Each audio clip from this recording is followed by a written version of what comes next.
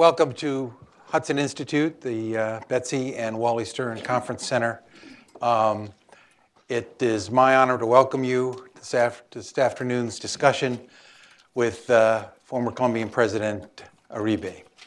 Let me just say a brief introduction of him. For many of you that's not necessary, but for people who are joining us via camera, I want to make sure that I say a few remarks about his remarkable career. And I'm going to then, he's agreed to have a kind of conversation. I'm going to ask a few general questions about obvious issues of the day. And then he's graciously allowed to, that he will take questions from the audience. He wants to answer as many as possible. And that means you should keep your questions focused and not metaphysical. And make them also questions and not speeches. If you want to give speeches, get a blog. I first met President Uribe at his inauguration, actually a little before his inauguration, as I'll come back to, in 2002. He is a patriot of his country, and I always found him a patriot of his country, which is, some of you know that work in these areas can be a problem when you work with the United States because you can be criticized for whose interest are you following. That was not a problem. His interest was clear, and he was an enormous ally to the United States of America. At the time of his inauguration, many people predicted that Colombia would fail, that the combination of right-wing and left-wing criminal and paramilitary and guerrilla organizations that had taken over and been given huge parts of his country, who were enriching themselves off of drug trafficking and were killing, kidnapping, and taking over huge sections of the country and spreading out into the region, would dominate. In fact, as some of you who are old enough to remember, at his inauguration, which I was honored to represent the United States with U.S. Trade Representative Zelig, the FARC mortared the inauguration site as the president was arriving. They set up an array of remote devices. Fortunately, only a few of them went off, but they did kill 24 people or so on the periphery. To give you an idea, just a small idea of how brave this man is, and he doesn't like to talk about this, I know, but as the site was mortared and it stopped, the security forces went in and checked it. They then had him proceed in an armored vehicle, which he required to stop so that he and his wife could walk across the large open courtyard of the government buildings on camera and to show the kind of courage that he hoped his country would have under his leadership, and gave his inaugural address. In the time that he was president, he took Colombia from a place where the enemies of democracy, the criminals and the terrorists, were knocking at the door of the highest institutions of government, and he brought back peace, prosperity, and law, changing everything from the structure of the legal system to the security of people throughout his country, bringing lawful government to the municipalities of Colombia that some of them had not had in recent memory. He also changed the face of drugs in the United States, beginning with, of course, cocaine, and also including heroin at the time of beginning of his administration. His steadfast destruction of the drug industry and the people who ran it on the left, on the right, and in between is nothing short of unprecedented in the history, I believe, of international cooperation and affairs. That not only is good for Colombia, but we've given you some handouts that show you the rate of decline of production and the resulting effect on U.S. consumption. There are today literally tens of thousands of Americans who are not victims of drug abuse, and God knows we have too many of them, who are saved because of what this man did in leading his own country to a better future. And for those who aren't here to say thank you and you'll never meet, I will say thank you on behalf of them.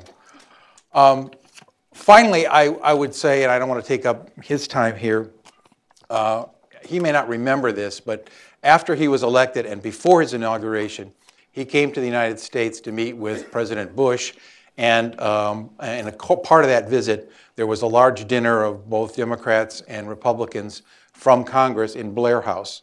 I was the only executive branch representative at that dinner so that they could be utterly candid. And some of them used that license to be preachy and somewhat ridiculous, as sometimes we can be as Americans. But one person struck me then, and since it's topical, I will say it now. Senator Sessions, when it came his time to make remarks, said all the preachy stuff he wasn't sure was either here nor there. But what he wanted to tell you is that he thought you had a chance to become the Abraham Lincoln of your country. What I think most Americans believe was the greatest president the United States has ever seen, and that gave back the United States a future of prosperity and justice that it had not had before. And he urged you to consider that possibility and to be that possibility, and then said, and I want you to know that to do that, Abraham Lincoln had to kill my great-granddaddy, to show, I think, the kind of sacrifice that individuals and families make for the better of their country.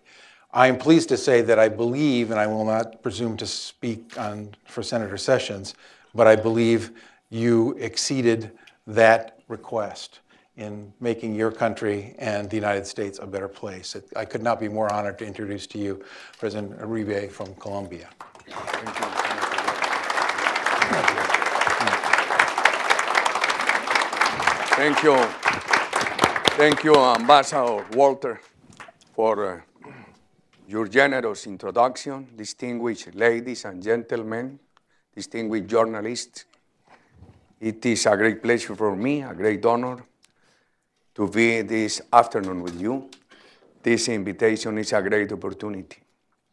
The day before my inauguration, I had the opportunity to talk to Ambassador Walters about the complexity of the problem of Colombia. Hours later, during the inauguration, the terrorist group FARC did blast missiles against the building of the Congress, against the building of the presidency, and 23 people were killed, and dozens were injured. It was the mark of the day of the inauguration. When Plan Colombia began, because of the decision of my predecessor, President Pastrana and President Clinton, and with the support of the bipartisan coalition here in this country, Colombia had, roughly speaking, 170,000 hectares of illicit crops. Because of your help, Ambassador Walter, and the sacrifice of many Colombians, at the end of our administration, we had 60,000. 2 years later, during the first years of the Santos administration, it came down to 47,000. What is our concern?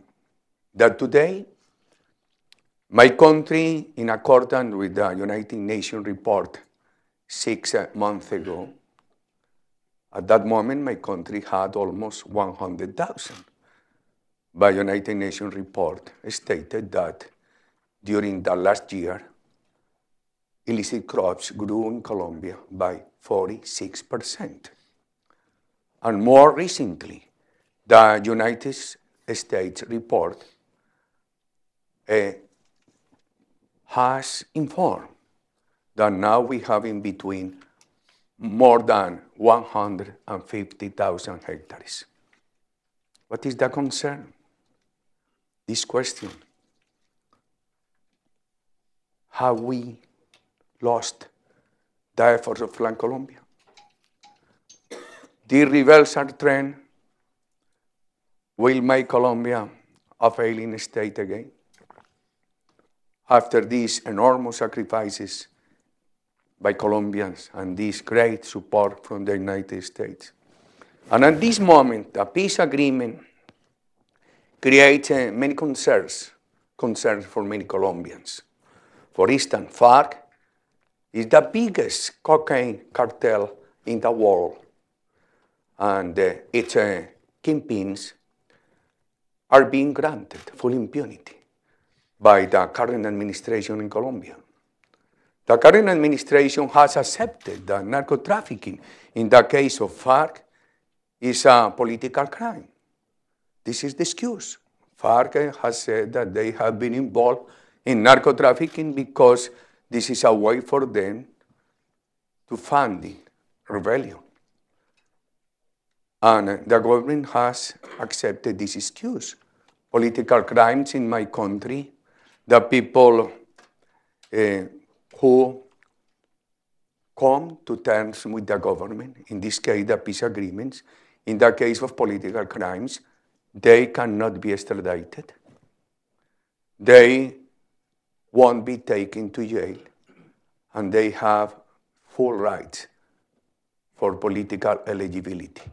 They are electable for office.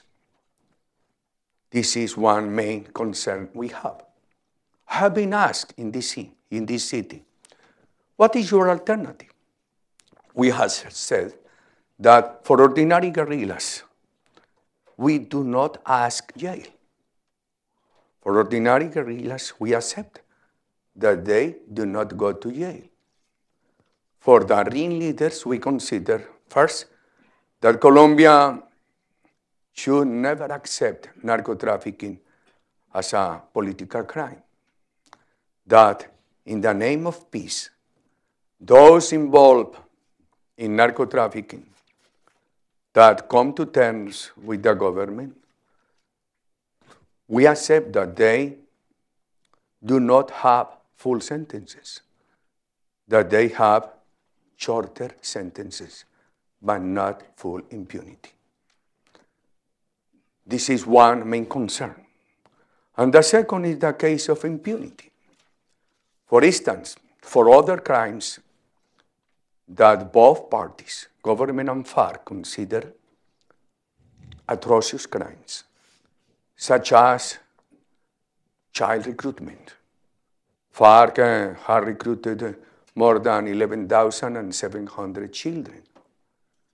Only 20 have been sent back to their families. FARC in between the year 1998 and the year 2003 were responsible for the kidnapping of 1,794 people, only in this short period of time.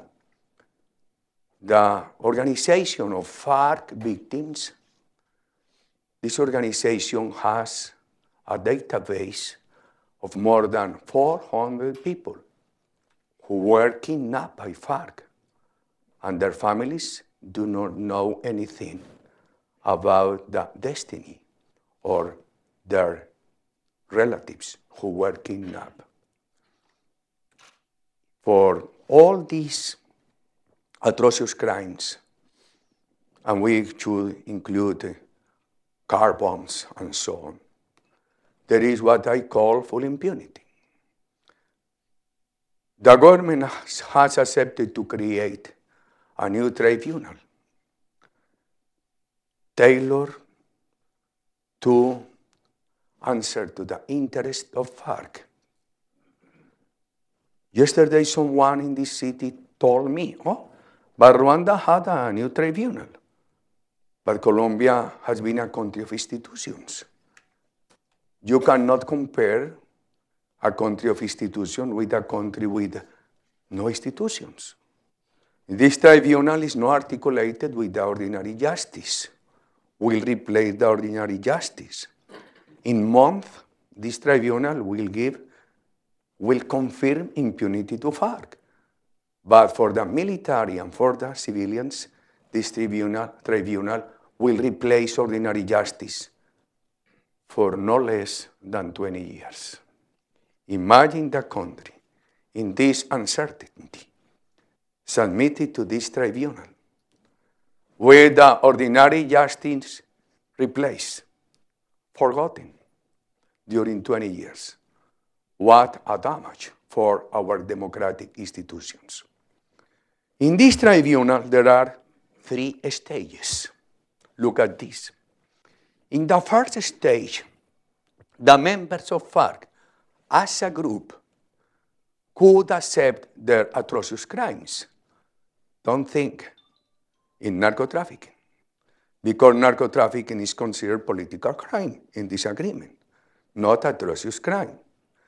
Think only in atrocious crimes, child recruitment.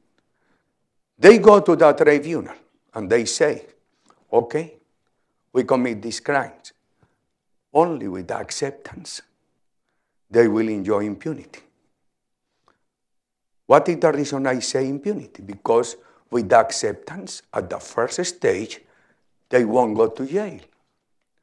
The government says, no, there is no impunity. Because the tribunal will impose them mobility restrictions and residence restrictions for a period in between 5 and 8 years.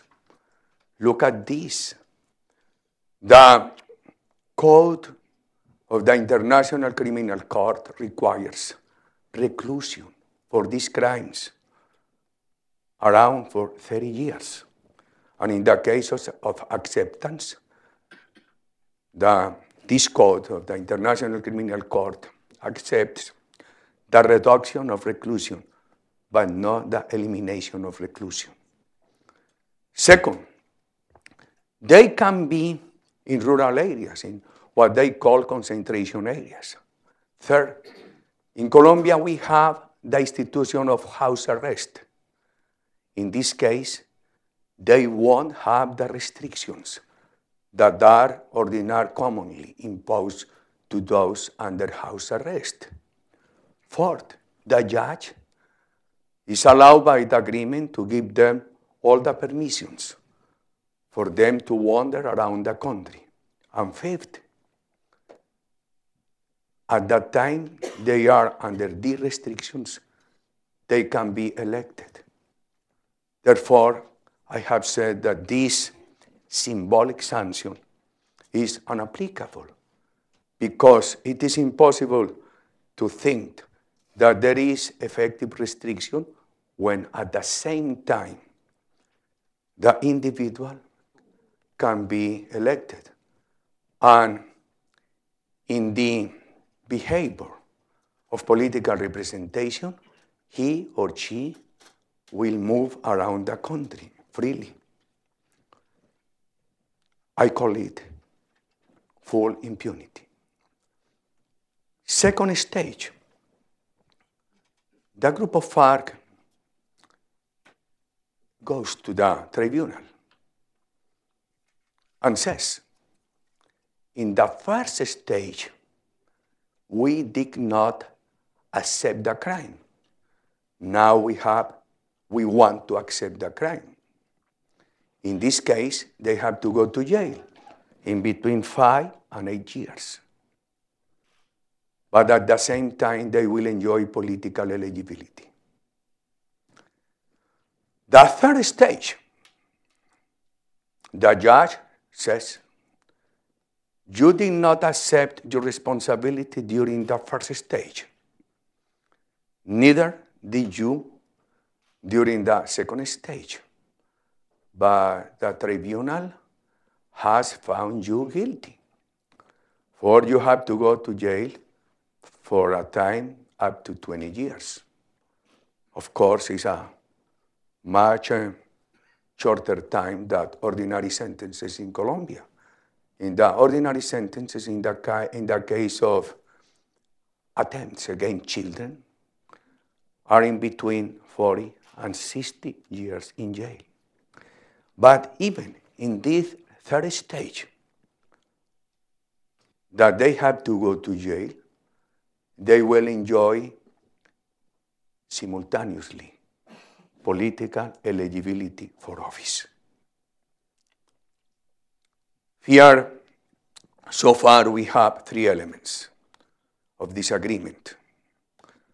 Narco-trafficking is a political crime, full impunity, and eligibility for those involved in this kind of offenses. against our law and order principles and legislation. The government, at the very beginning of these peace talks, proposed a referendum. The president of Colombia many times repeated, "You are going, citizens, to have the final word." The people of Colombia were very pleased with the promise of the referendum. But the referendum in Colombia needs one question per every one topic. And the threshold for the referendum is established at the level of the Constitution. For these two reasons, the government said, we cannot call for a referendum. Instead of that, the government promised the plebiscite. In the plebiscite, the 300-page agreement was consolidated in one single question. By changing the law, the government dropped the threshold from 50% to 13% yes vote of the qualified voters.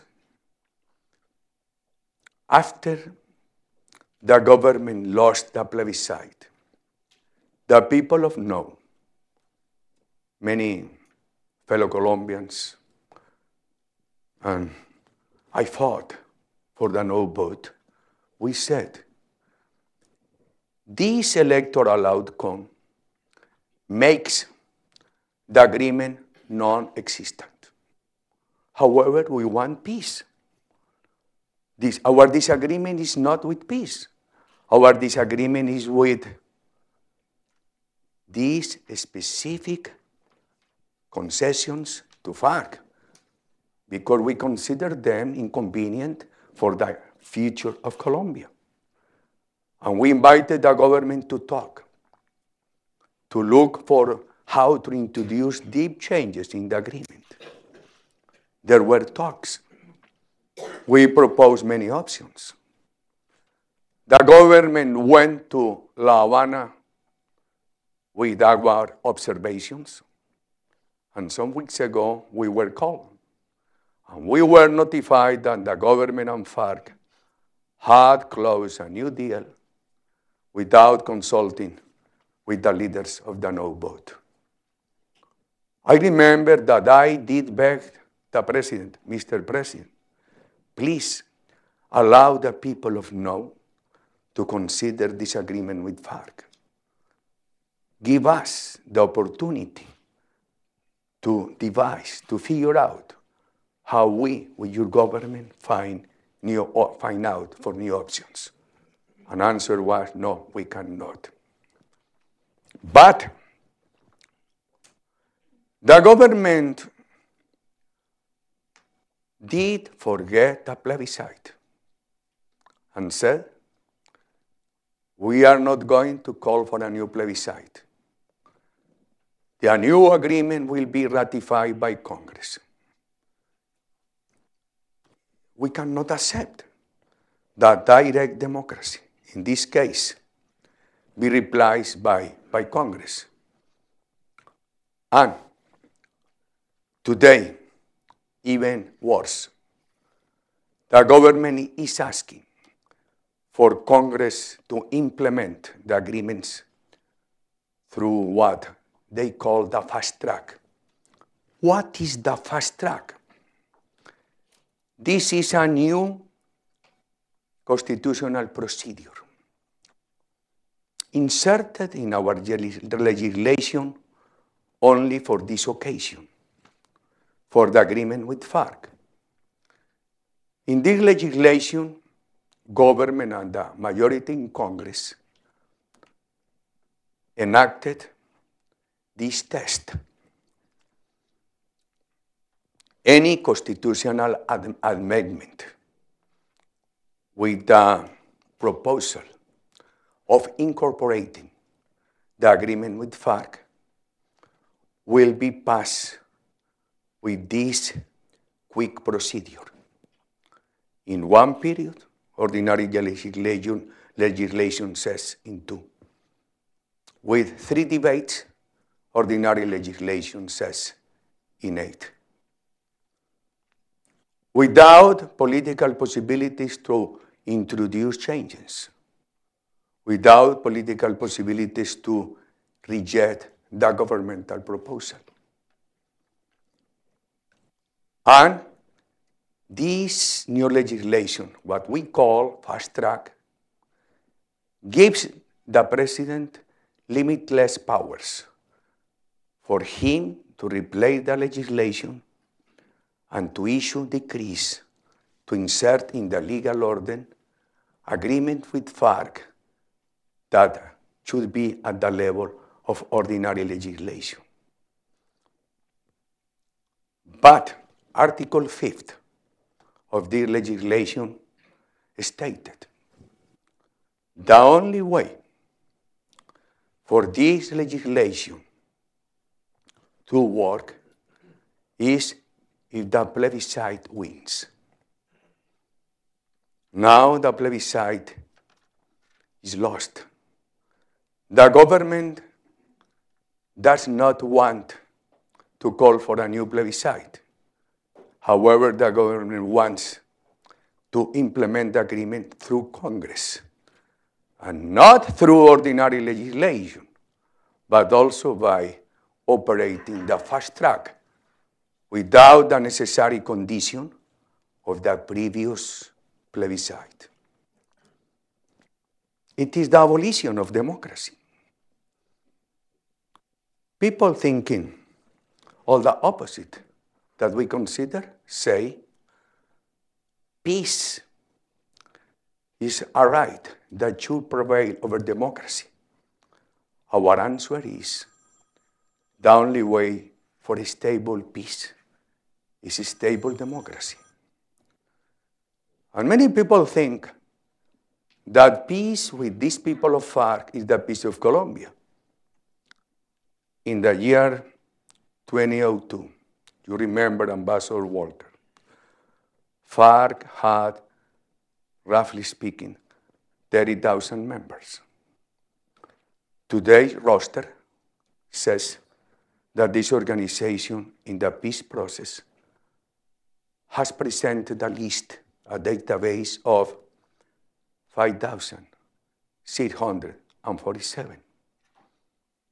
The Constitution in a country of almost 50 million people will be changed to please this group. But at the same time, there are some groups that are FARC dissidents. The ELN, the second largest guerrilla group, is growing. Yesterday, this organization attempted against 3 communitarian leaders in the province of Norte de Santander, a bordering province with Venezuela.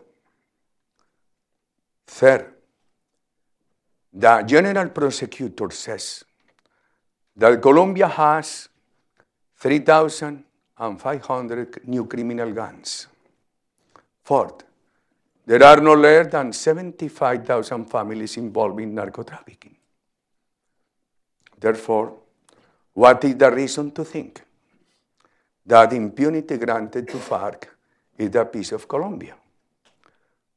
In the future, these people of ELN, FARC dissidents, members of new criminal gangs, will ask for the same treatment. It is a very bad example. And the more impunity you grant to FARC, the more other people will feel stimulated for the expansion of illicit drugs, with the hope that in the future they will receive the same benefit of impunity and political eligibility. These are some of the reasons we are in disagreement with this test signed between the current Colombian government and the terrorist group FARC. But I want you to conduct this presentation, to take your questions, your comments. Ambassador Walter. Thank you. Thank you.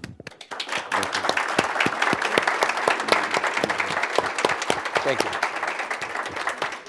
You covered a lot of the questions, and I'm going to leave time for the various people in our audience, many of whom are from the press and who have also backgrounds to ask some questions as well. But I want to start off with a few. Before I do, I just want to mention Ambassador Jaime Derenblum, who's one of my colleagues here at Hudson, who helped to bring you here and has been a longtime friend of Colombia and to many of our allies in Latin America. His illness has prevented him from being here, but I want to acknowledge him and the work he's done here, and especially in connection with allowing us to be here together today. Thank you, Ambassador. Yeah.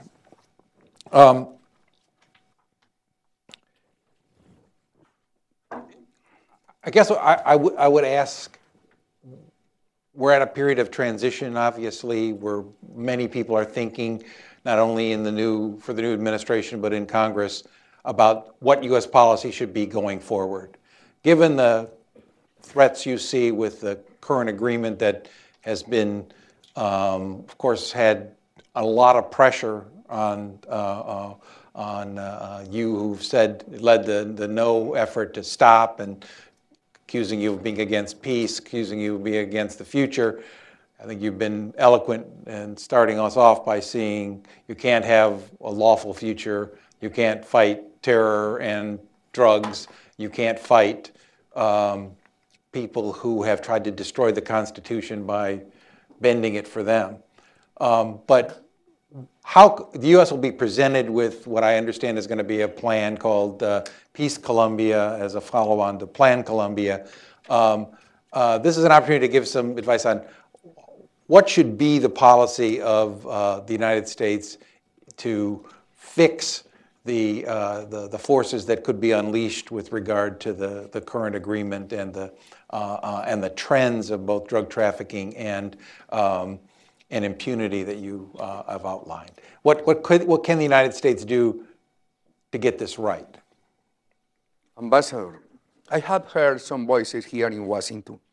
They say, for the United States, what matters is the future.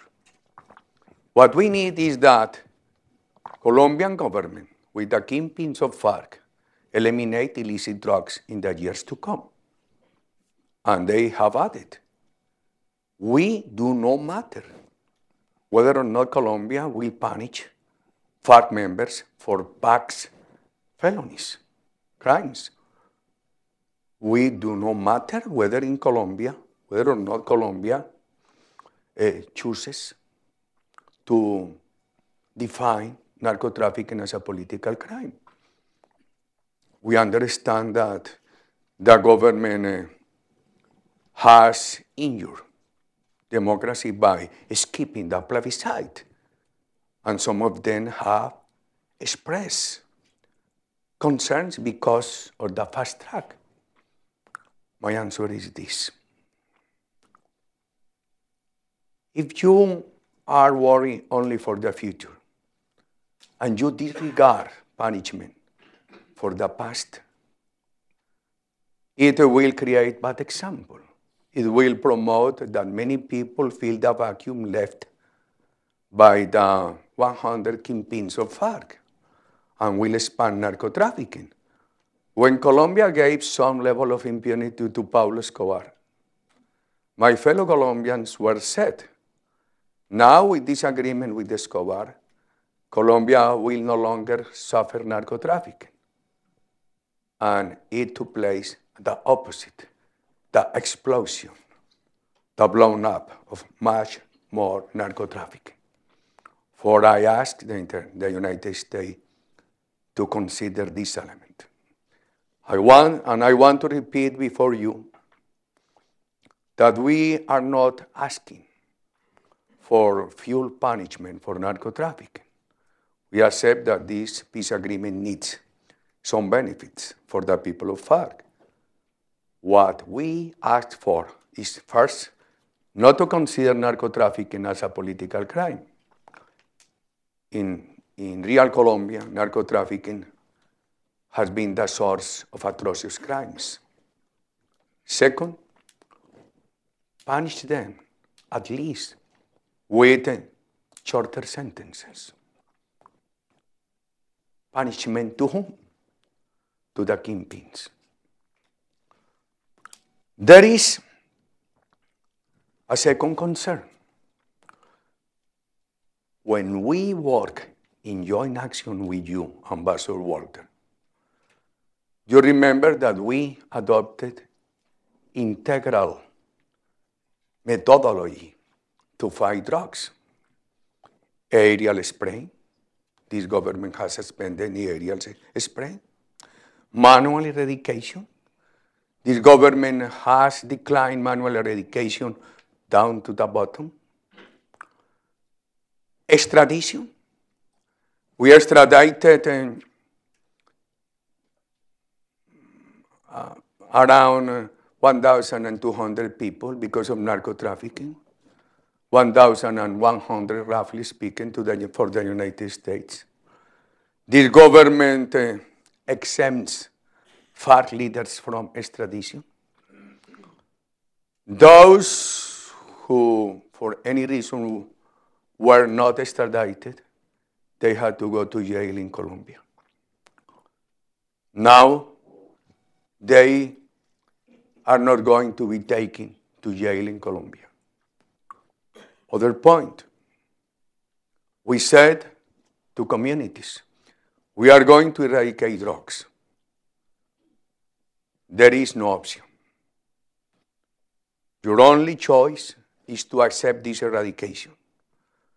But we want to give you possibilities for income substitution, to replace coca plantations for special coffee, cocoa, rubber, forestry, and forest guard families.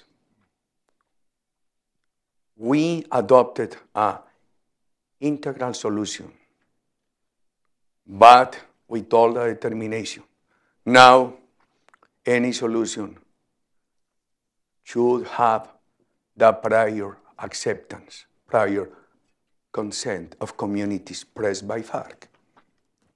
For I am pessimistic for the future.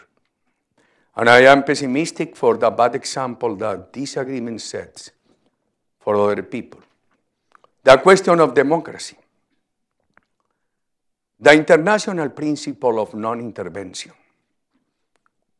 cannot prevail over the obligation of every country to respect democracy. I have argued that in the case of Venezuela, our countries have broken the democratic chart of the Organization of American States. With the exception of Luis Almagro, the Secretary General of the Organization of American States, the countries have been very weak. The more weak they have been, the more has advanced the dictatorship in Venezuela.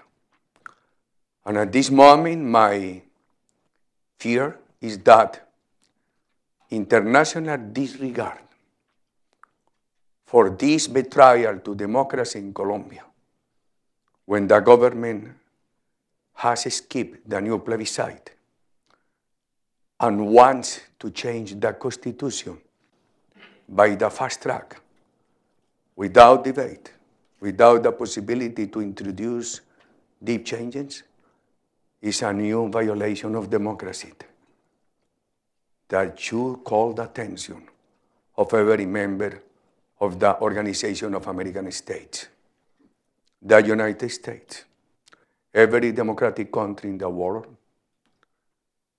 should pay attention to this case of full impunity, to this case of elimination of some democratic principles. For I consider that the United States, that in practical terms has been our main ally, should not be interested only in the future, should be considered what is happening in this moment in the country.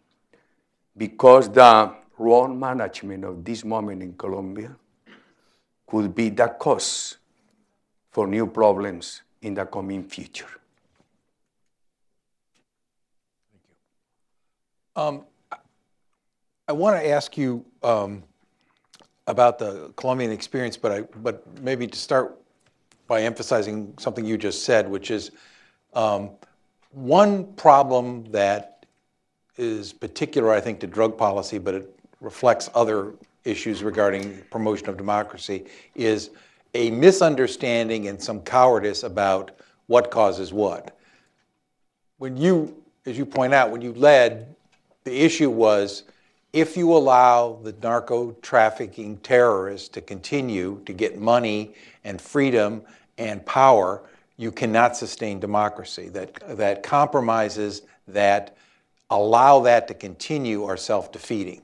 There's a tendency to ignore the way this works, partly, I think, through ignorance and partly, as I say, I think, through cowardice. As you say, when you went to communities in Colombia that were involved in trafficking and said, we are going to give you an alternative, but one of those alternatives is not to continue to grow the crop. We'll give you alternative development. We'll give you even income support to return the rainforest to its original state. You gave a legitimate path for walking away from not only drugs, but the money that funded anti-democratic forces that the drugs are based on, whether they're criminal or left-wing or right-wing in their orientation. The example and success of that clarity in Colombia stands in stark contrast with what many in Washington think of as the inability of the United States to be effective in promoting democracy in the world. I spoke to Michael Mandelbaum, who has a book many people in this room will know called Mission Failure, which is about essentially kind of post-Cold War U.S. policy. And the argument of the book is that every time the United States has tried to, for good reasons, enter into supporting democracy, he, of course, is focused on Iraq and Afghanistan, it has more or less failed. I spoke to him and said, you know, I thought that the argument was interesting, but I asked him about Colombia, which is the one obvious example that no one ever talks about in Washington. And he told me, well, I haven't studied that. And I thought, well, you kind of made a general statement about the limits and the stupidity of American policy, even if it was stupid for what it thought were the right reasons. And I am both frustrated in some ways that in order to be serious about this, we don't look at the full range of history, but also you are an example of someone who worked with the United States and created I would say, a remarkable success. I wondered if you could say something about how the United States got it right in Colombia. What for a new administration, for people who are really trying to write the future policy for the United States to see the whole picture, what should the United States do that is not either self-defeating or crippling for our allies that can help to support democracy? Some of it's implicit in the remarks you've already made, but I do think something explicit for the time now when part of I think the spoken lesson is we always fail when the United States tries to help people in the world, and when we think we're not going to fail, we even make it worse. And that is a kind of self-defeating and crippling posture for policymakers and for, I think, the American people to believe in the world. You're someone who worked with the United States and created a remarkable success. What should we think, given that experience, about policy in the future? What should guide us? What should be the principles or the engagement? And how much of this will obviously be said, well, actually it was you, and I think there's a lot of truth to that led these policies to a success, but At least working with the United States as an ally, we didn't destroy your capacity for success. So can you say something about the example of Colombia and how it should be read into the future of U.S. policy? Ambassador, the first question, the United States has failed or has succeeded in the case of Colombia? I do not need words. Facts are much more important. The joint action between Colombia and the United States succeeded. Remember, the joint action brought narco-trafficking from 170,000 hectares down to 47,000 hectares. With the mistakes, the points I missed during my administration, our administration, with the help of Colombia of the United States, make significant progress. Progress in security, in investment promotion, in poverty reduction. We did not advance what would be enough for Colombia. I made mistakes. I am a political fighter. But the country was making significant progress. The evidence of that is the election of President Santos in the year 2010. He was elected with a great majority because of our platform. If President Santos would have given continuity to that task, he promised he will impulse Colombia would be in peace, with narco-trafficking at the lowest, at the bottom. Maybe the kingpins protected in Caracas or either in La Habana, but with ordinary members of the organization demobilized in Colombia. The kingpins without possibilities to commit crimes in Colombia. We lost this opportunity. Today I see a great complication, a great complexity. Very difficult to deal with. Because besides that, the economy is in a very concerning slowdown. And remember, in El Salvador, it is difficult to compare the Colombian case with El Salvador, because Colombia has not been a dictatorial country. Instead of restrictions, of restricted democracy, Colombia has enjoyed a pluralistic, open democracy. The agreement in El Salvador in the year 1993, supported by all the world, the United States, the Pope, the same time now. You cannot imagine how difficult it was for the people of the no vote to invite Colombians to vote no. And Colombians ask me, why? If President Obama supports the agreement, why? If the Pope supports the agreement? I was quiet. I didn't know how to answer this objection from the voters. How difficult in a country with this willingness to applaud President Obama, when we have a great appreciation for the United States in a country of a great majority of Catholic people. It has been very difficult, but the full stop law adopted in El Salvador, enacted in El Salvador in the year 1993, was dropped this year by the Supreme Court of Justice in El Salvador. My guess is that in the future, any court in Colombia could drop this full impunity legislation. The economy. Nobody did realize that the agreement in El Salvador was very restrictive for the private investment. Later on, the people of El Salvador did suffer the consequences. A depressed economy. It created much more violence.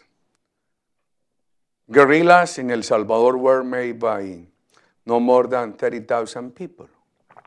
Today, people involved in maras, they are more than 70,000. The economy became so depressed that it created a humanitarian crisis that caused the election of former guerrillas in the year 2009. And today, the economy in El Salvador continues being in very bad shape. I am fearful that the current situation in the economy in Colombia, plus the restriction imposed by this agreement with FARC, could cause many more problems in the future. How to deal with this situation for the international community. I understand that the international community accepts peace talks. But the international community, at least those who have worked in joint action with Colombia, such as the case of the United States, should require from the parties some changes. After the plebiscite, I was called by people at the higher level of the government of the United States. And what I said is this, please, at this moment we need you to urge the Colombian government to introduce deep changes in La Habana agreements. At this moment, it is late, but tomorrow could be too late.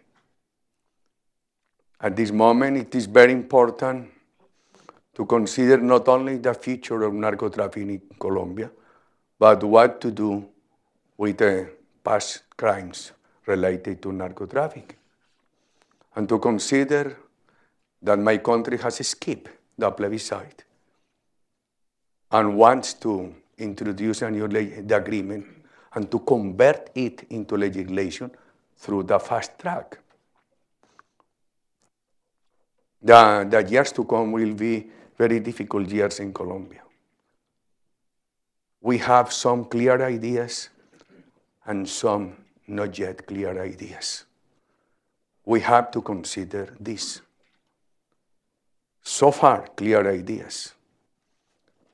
Full impunity is very negative for the future of Colombia. Eligibility. To allow eligibility for office for those involved in atrocious crimes, at least without prior compliance of sentences, is a grave example for the future of the country. To abolish democratic procedures at this moment is very damaging for the future of the country. And to ignore victims' claims, the case of children, and to FARC continues being a Marxist-oriented group. The week before the plebiscite, they had a conference, and they accepted the agreement, and they stated that this agreement was the demonstration, was the evidence that the armed struggle has won. They have been in the last years under the protection of Chavez and Maduro, and they are loyal followers of the socialism of the 21st century, are the dictators of Venezuela, call their failed model. Therefore, we are very concerned for the future. Many people have said to me, don't worry, these people of FARC will never be elected. Be careful. 1.5 months ago, Timochenko, the top kingpin of FARC, had an approval rate less lower than the president of Colombia. And if you grant them impunity, restrict the economy, the country cannot perform well in the economy. The creation of jobs with dignity stops. It could lead the country to a humanitarian crisis, creating the political environment to elect these people or to elect the coalition they are going to participate in. For it is a case of danger, of risk for our democracy. And there are some misconceptions in the international community. First, the case of Colombia is not a case of dictator who used to operate in Latin America, confronted by civilian in arms. The case of Colombia is the case of a pluralistic, open democracy, challenged, threatened by Marxist-oriented guerrillas, paramilitaries, all of them with the support of narco-trafficking. This is the case of narco-terrorism threatening an open democracy. Second misconception, our military. Our armed forces are not the armed forces of dictators. They are the armed forces of democracy. We cannot accept that our military forces are placed at the same level of guerrillas as this government has done. We are asking for a special treatment for them, not a treatment of impunity. But look at this. At this moment, militaries and civilians in Colombia have to go to the same FARC tribunal. What is the reason I say FARC tribunal? Because this tribunal is tailored to meet the interests of FARC. And the judges, although FARC and the government have accepted, then the judges cannot be foreigners, that they have to be Colombians. The origin of the judges will be with the direct participation of FARC. And for FARC, it will be very easy. They will go there and they will accept their crimes and they will enjoy full impunity. And they say, yes, we committed these crimes because we were in the exercise of our right of rebellion. But look at this for the military or for the civilians. If one member of our armed forces, one civilian, is called to go before the tribunal, he or she has these options: to be found guilty or to be acquitted. This is a chance. To avoid this chance, the option to be safe is to accept a crime that even he or she had not committed. And many families of the military have said, what we need for our relatives is freedom. For it is very dangerous for the future of our democracy to blind members of the military democratic armed forces of the civilian communities to go to the tribunal and for the reason of freedom to accept crimes they have never committed. This creates a great danger for the memory of the country, for the future of our institutions. For we are asking for a special solution without impunity for the members of our armed forces. And the third misconception is this: Colombia is a very unfair economic and social country. With this conclusion of unfairness, many people in the world justify the criminal activities today of FARC. But look at this. When you go to the city of Cartagena, you find two cities. One city with hotels, tourism, industry, workers with dignity, with affiliation to the social security system. In the other city, misery, poverty, lack of opportunities.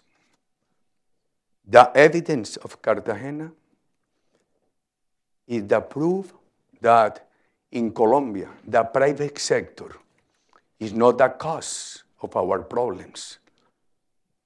What has been the cause of our problems is the lack of much more private sector. When the private sector expands, people in Colombia find jobs with dignity, opportunities. When the public sector is restricted, and it has been restricted because of violence, people do not find opportunities. And it is my duty to express to the international community to review these misunderstandings, misconceptions that have been sold to portray Colombia in a different way than this Colombia in real terms. Thank you. I think we'll allow some questions here. Again, make it a question and make it specific so that we can get as many as possible. My colleague, Richard Whites. Please, one only condition. Speak slowly to me. Because I am almost deaf in Spanish and much more in English. It is a limitation for being a singer, but an advantage for being a politician. Certainly, sir. Thank you so much for joining us today. I had a question about some of the military reforms you made. In particular, you established what's in English is called the Joint Special Operations Command, abbreviated CCOES in Spanish. And I was curious, what were the aims that you had in mind when you did so? And also in particular, whatever the aims, do you think that group, that structure, helped you achieve the military victory that we've seen against the FARC and drive them to the peace table?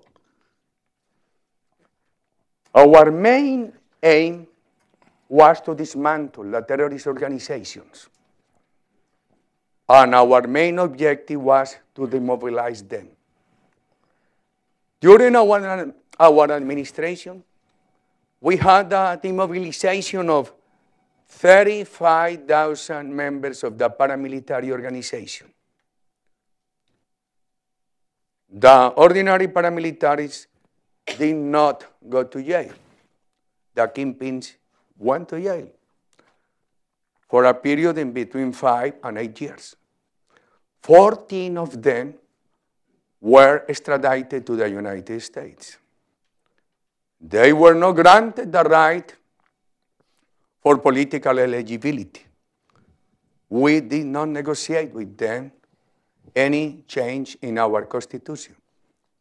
At the same time, with the same legislation and with the same policy, we got the demobilization of 18,000 members of guerrillas.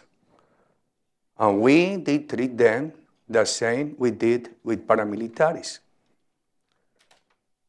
4 members of guerrilla were extradited to the United States. One is Simon Trinidad.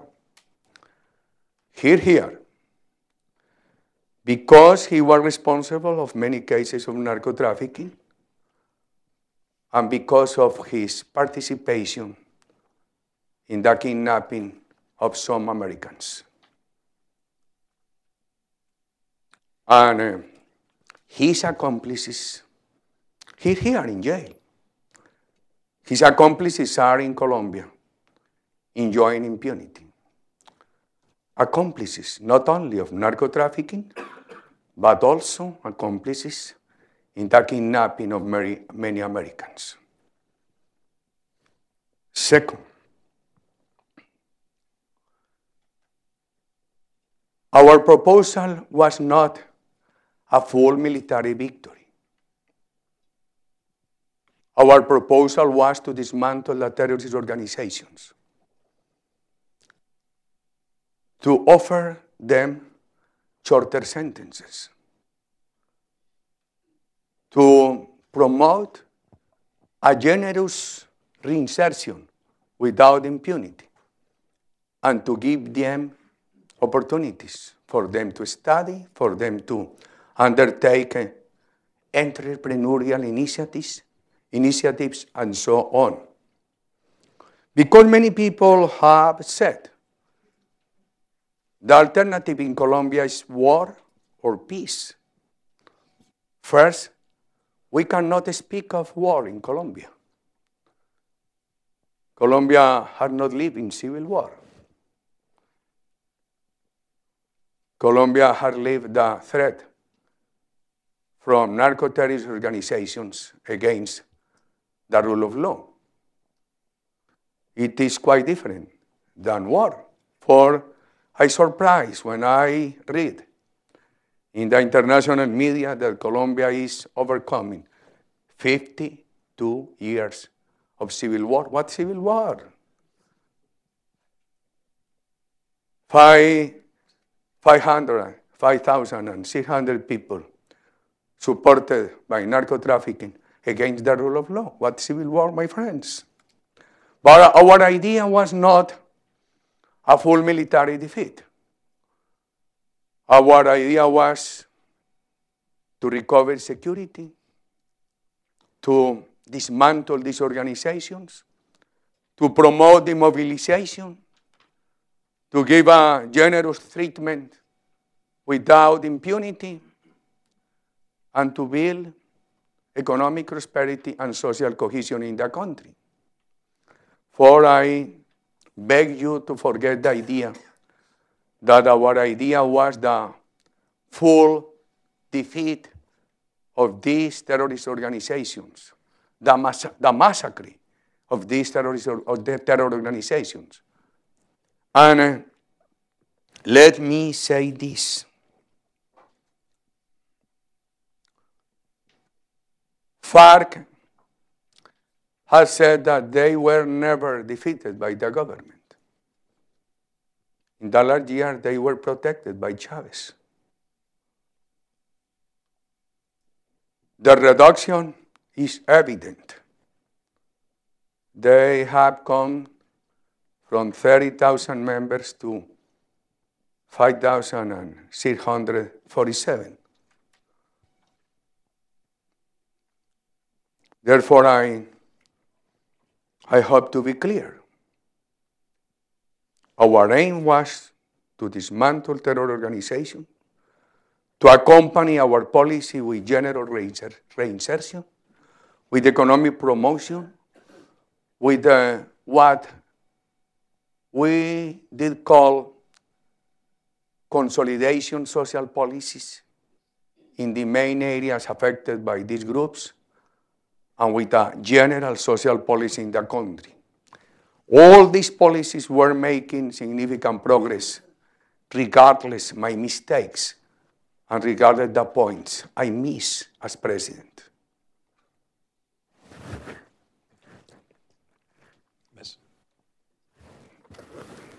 If you allow me, I will gather 5 or 6 questions. Yeah, why don't we do a couple questions? Go ahead.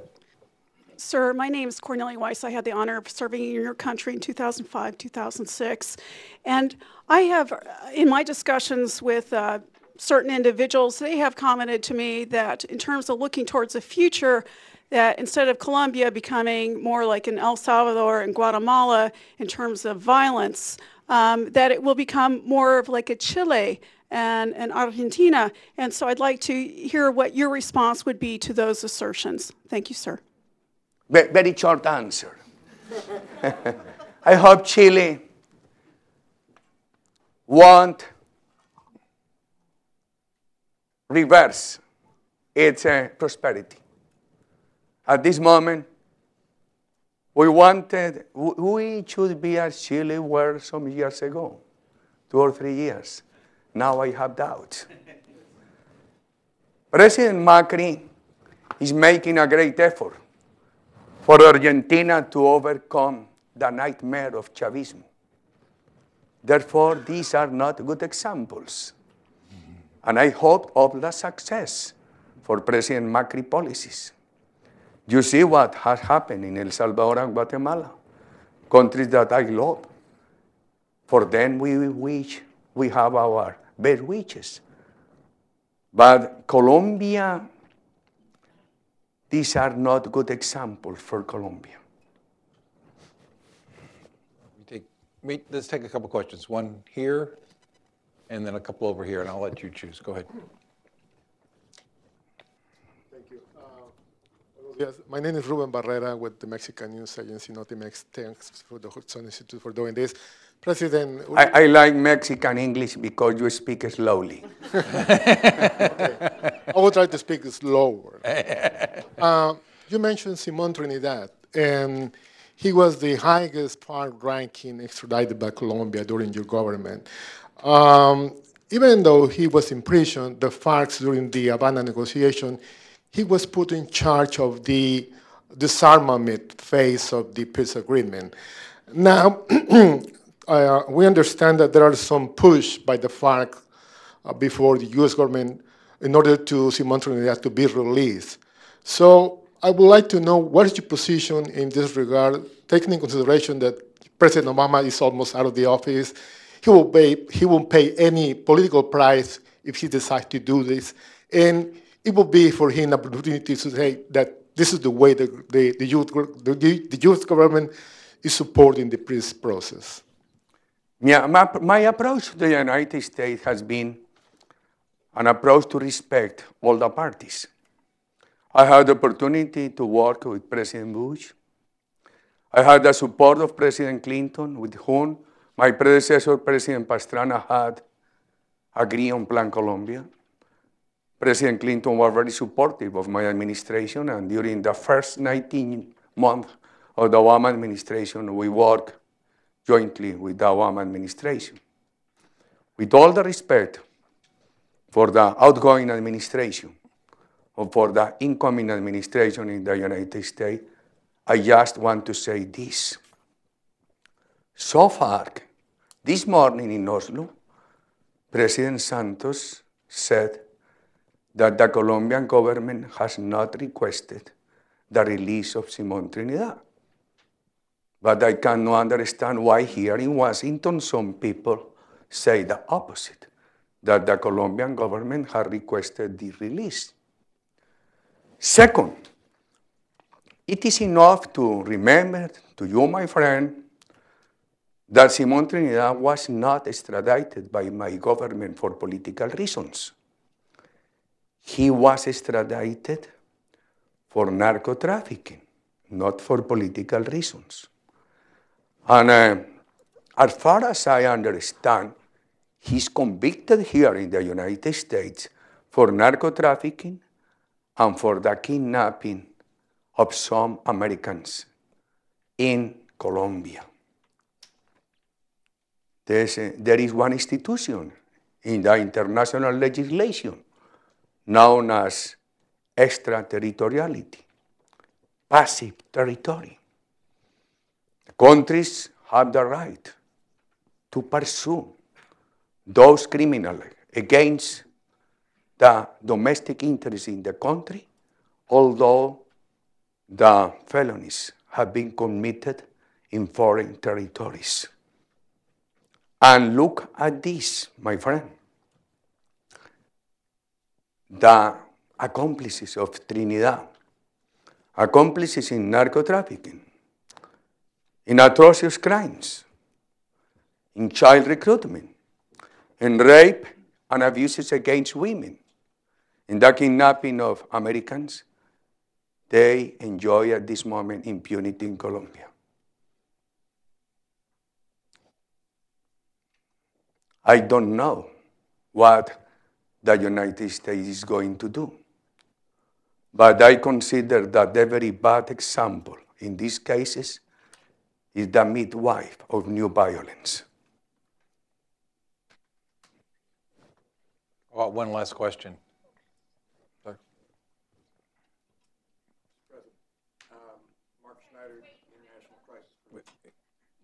Mark Schneider, International Crisis Group. I had the pleasure of working with you at the start of Plan Colombia when I was a different life. And there's no question that Plan Colombia and the work that you did resulted in the negotiations being possible. I think, though, that there's some distinction between the way you described the agreement and the way others have. You used the term full impunity. When I look at what we've been looking at as Nepal, Northern Ireland, and other peace agreements worldwide, far more of the FARC members will go through a criminal procedure, and far more will go through, as you described it, that first stage than in any of those countries. And so far as I know, the ICC has not found this procedure to be unacceptable. And the real question to you is, what happens if next week the Constitutional Court decides that fast track is acceptable under Colombia's constitution?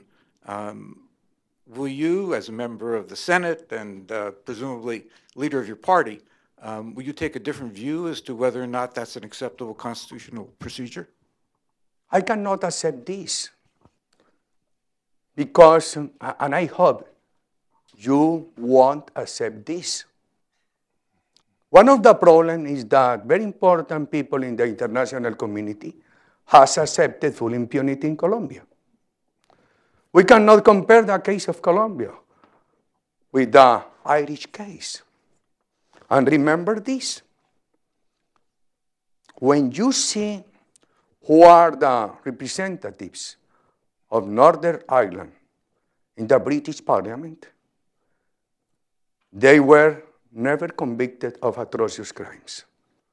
It could be that they committed atrocious crimes, but they were never convicted. In Colombia, these people are convicted of atrocious crimes. However, they will be granted impunity and the right of political eligibility. This is a huge difference. They will go to the tribunal, and with the acceptance of the crime, they will enjoy full impunity. The lack of impunity is not to go before the tribunal. It's not the omission of the trial. Impunity is not only because the trial has been omitted. Impunity is because even after the trial, those responsible for atrocious crimes enjoy no punishment and enjoy full rights of political eligibility. What is the importance of going to the trial if with the exclusive acceptance they won't be adequately punished? Therefore, I want you to take the reflection. On the other hand, the fast track explicitly in Article 5 stated, this exceptional procedure could be applicable only under the condition that the plebiscite wins. This is not my invention. If you go to this exceptional legal amendment in my country, you will find this text in Article 5. Therefore, I ask the Constitutional Court, what is the reason to accept that fast track is applicable at this moment in clear violation of Article 5? Second, the rules to change the Constitution only can be adopted in Colombia by any constitutional assembly or by any tool of direct people participation. The fast track adopted by the government and by Congress without direct people participation, skipping the plebiscite, violates the principle of our Constitution in accordance with the rules to change the Constitution only can be modified by any constitutional assembly or either by direct people participation.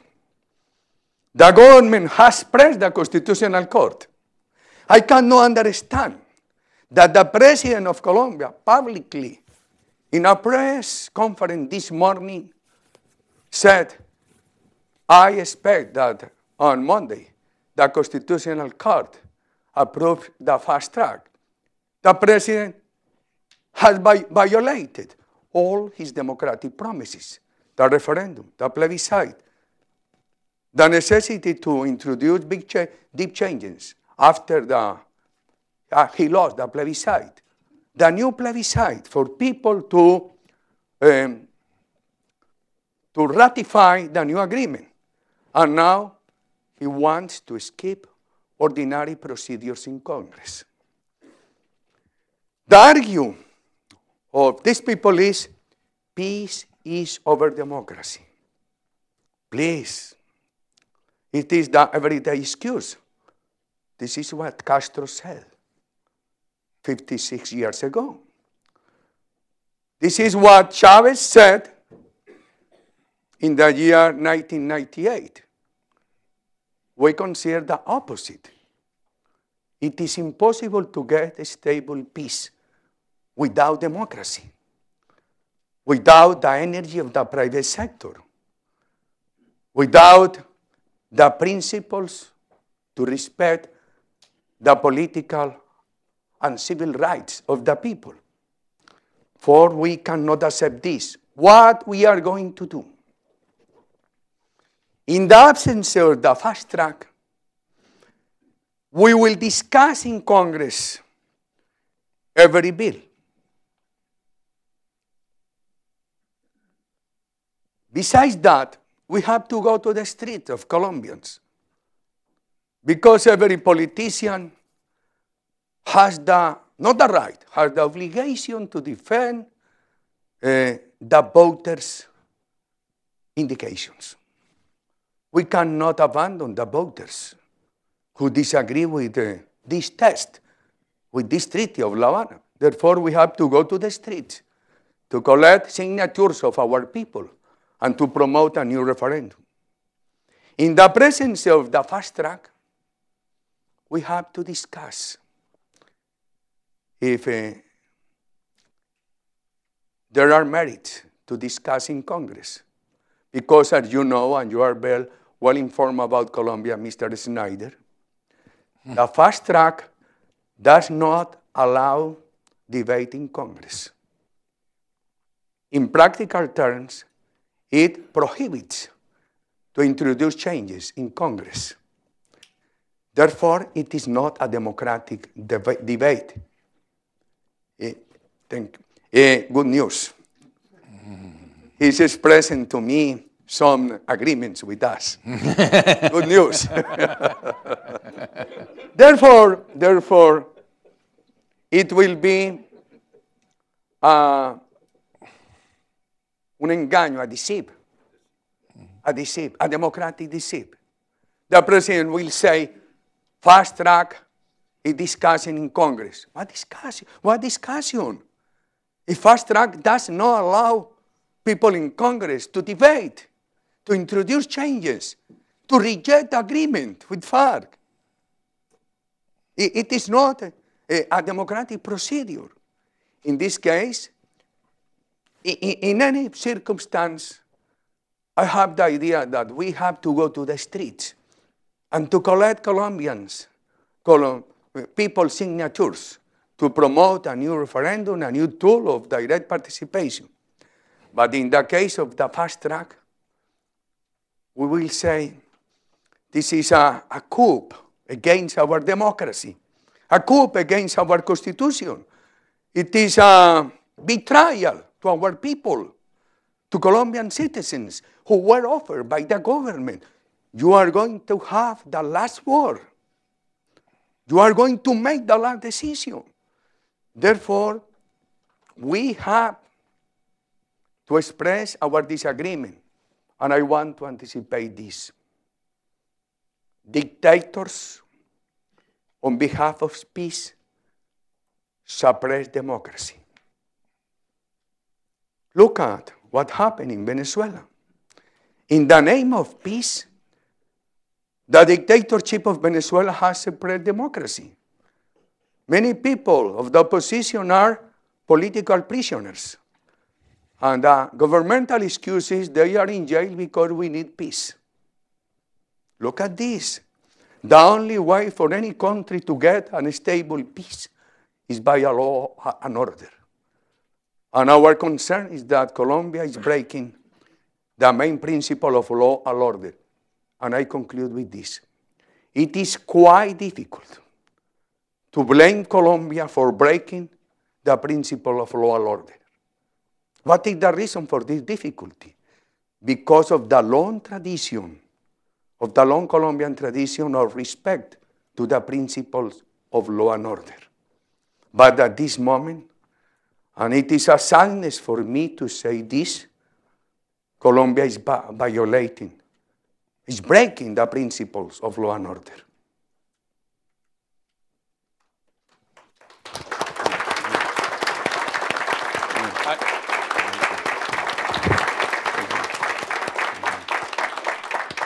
On behalf of my colleagues at Hudson and everyone here, I want to thank you, Mr. President, for all your service not only to your country but to ours as well, as I said at the beginning. And I mentioned one other thing that I mentioned to you before the event started. I was recalling that when we first met and then while we worked together, your clarity and the ambitious goals that you set, as you know, were seen by many as not achievable. We can't really reduce drugs. We can't really fight the terror. He won't really extradite all those people so that they actually are brought to justice. He can't really build the economy. He can't really create justice in the municipalities throughout the country. And I would constantly, I will confess, hear from U.S. personnel that we have to be careful. We've got to be. And after about the fifth or sixth, I'm a little slow at learning. Fifth or sixth times, I said, why don't you stop saying he can't do it when he says he can, and get out of his way and help him a little more, and stop being worried about failure. And how about we get ready for some success? And I won't say I changed the bureaucracy, because the bureaucracy doesn't change very much, but I will say that what became different about working with you as a leader of Colombia was the expectation that not only the clarity of vision, but the ability to implement policy that changed the future was in the hands of one man, and it was proud to be your ally. So thank you for all you've done for us. Ambassador, I have many reasons of gratitude to you, because, as you know, I am an explosive fighter, and you are a calm fighter. The combination of your calm and my permanent turbulence, with that same level of determination, I guess it was convenient for my country. Thank you again. Thank you, Mr. President. Thank you very much.